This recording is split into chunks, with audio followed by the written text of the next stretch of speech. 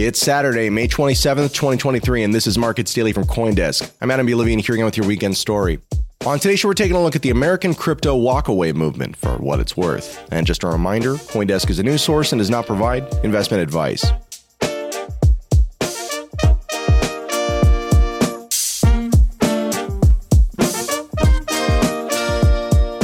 Today's featured story is an opinion piece by David Z. Morris, CoinDesk's chief insight columnist.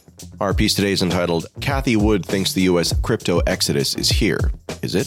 When he first took office as head of the U.S. Securities and Exchange Commission, better known as the SEC, back in 2021, Gary Gensler warned crypto projects that he would be skeptical of decentralization theater. That's a category of misleading claims sometimes made by decentralized autonomous organizations, better known as DAOs, or protocols to be effectively leaderless and therefore may be unprosecutable, when in fact they have an obvious core leadership team.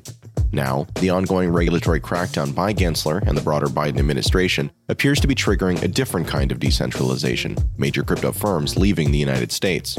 Firms including exchanges Coinbase and Gemini, Bitcoin front-end Strike, and asset management platform Bakkt have all gestured towards exiting the U.S. in recent weeks. Investor Cathie Wood, known for her huge, long bets on both Tesla and Coinbase, argued this week that the U.S. is losing the Bitcoin movement as crypto shifts away from the United States.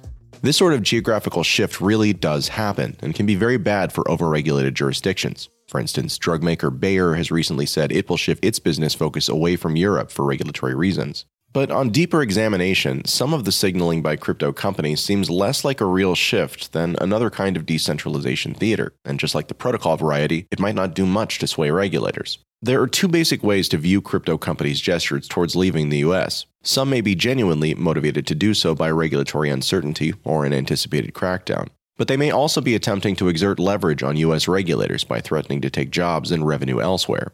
For now, many of the news items painting the picture of a mass crypto exodus from the United States seem to fall in the second category. Maybe not pure theatrics, but pretty close.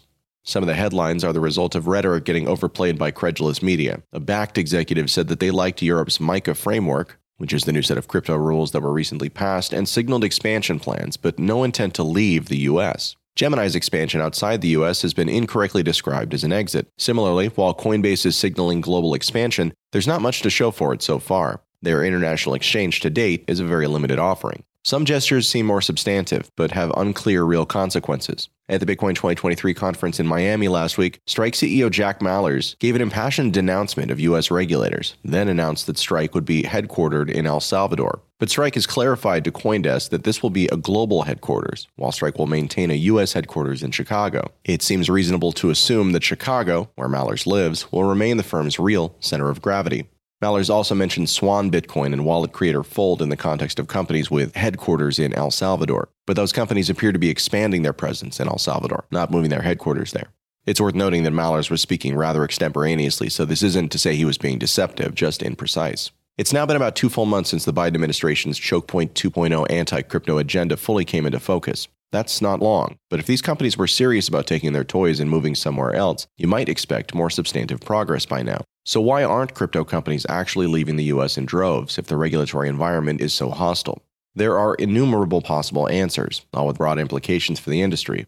For one, it's unlikely that U.S.-based employees are universally excited to pick up stakes and move to El Salvador or Malta. And right now, the U.S. is still a huge center of crypto industry talent. Despite the regulatory crackdown, the U.S. legal and equity systems still have many advantages for crypto companies. And in turn, the U.S. has a pretty much unparalleled financial sector, including generous venture capital funding channels that continue to flow despite SEC hostility. But perhaps the biggest reason crypto companies aren't aggressively pulling up stakes is that they likely wouldn't get much for their trouble. Most obviously, the last 2 years have made it clear that simply saying you're not a U.S. firm won't protect you from the SEC's de facto global jurisdiction. More subtly, it's not obvious that anyone with real power would respond to an exodus by reversing course on the crypto crackdown. While U.S. hiring dominates crypto, jobs in the sector are extremely modest as a share of overall U.S. employment, though often high-paying.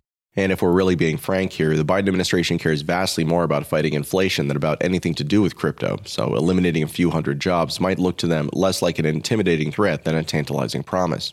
Democrats, especially in the executive branch, seem completely immune to the idea that crypto is anything other than a scam from top to bottom. And while Republicans are making noises about jobs, they seem far too disorganized and ineffectual to do anything about it, even with their control of the House. In other words, if your goal is to dissuade U.S. authorities from their crypto crackdown, leaving the United States may be just as effective in the threat as in the act, which is to say, not very effective at all.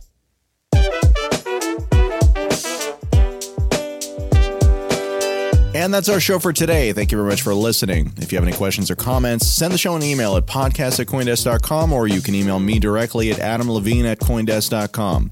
If you like what we're doing, we always appreciate reviews on Apple Podcasts or your preferred listening platform. We'll be back tomorrow with another episode of Markets Daily.